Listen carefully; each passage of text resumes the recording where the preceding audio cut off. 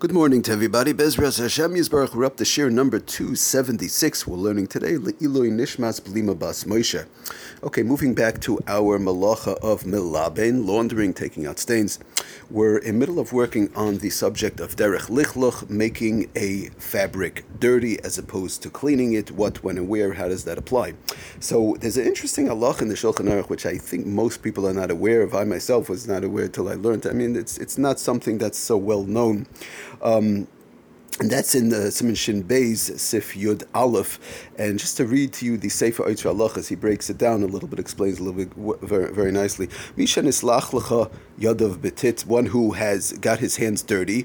In other words, not from water, let's say from mud, let's say whatever the case is, or any type of schmutz that's, mamashes, like dirt or let's say like a cholent, a greasy cholent, or something that's, you have some mamashes, mud from outside, dirt from outside, Rahman Hassan, somebody fell, or a child, let's say a child comes in, his hands are all very dirty from sticky stuff and lollipops and all these type of things. So, one is not allowed to wipe it in a towel the way one does during the week, because one might come to wash the towel.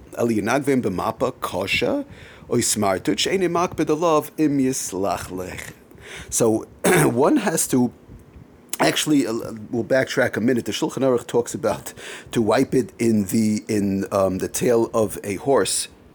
The lashon over there is biznav hasus uviznav hapara, the tail of a horse, tail of a cow.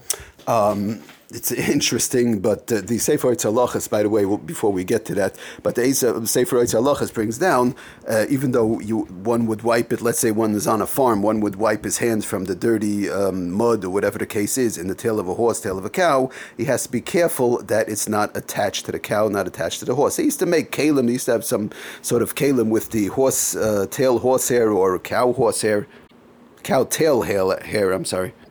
Because the problem is, if it's still attached, let's say one is on a farm and he wipes his hands that got dirty from mud in the tail of a horse, so that's tiltil hachai, bal chai, and one is not allowed to move a animal or any part. The Asra Afil B'Mixas brings down the Sefer Oitzer Halachas, even to move part of a regular animal is not allowed to be done on Shabbos. Moving an animal on Shabbos or any part of an animal on Shabbos is muksa.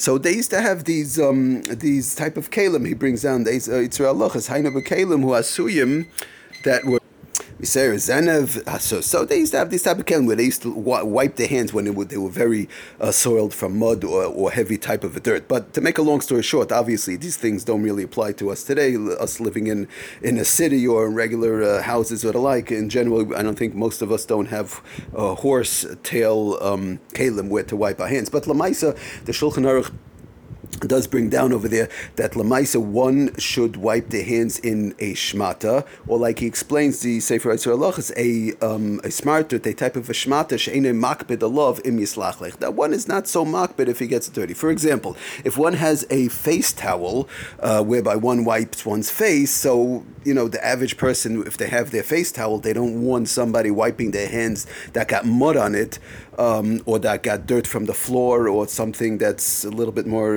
on the disgusting side, in their towel, if that's their regular face towel. Or sometimes one has a very, little bit more of a fancier hand towel, he wants to keep that clean. So in such a towel, one has to be careful, and it's taka halach. It's not the question of a nice thing to do, but the Mechaber brings it down. It's halach again, Shin Beis, Yud Aleph, Sif Yud Aleph, that the halach is if one's hands are dirty from mud, dirt from the floor, or heavy schmaltz and stuff like that, one should not wipe his hands in a item, in a towel, where one might be makbid, because there's a gezerah, one might come to wash it. Shema yavei lechabes hamapa. We're afraid, taka, that the Shulchan Aruch was afraid, Chazal were afraid that one might come to wash it. Oy vey, I have my face towel. The kid comes home, wiped his muddy hands in the face towel. I need my face towel.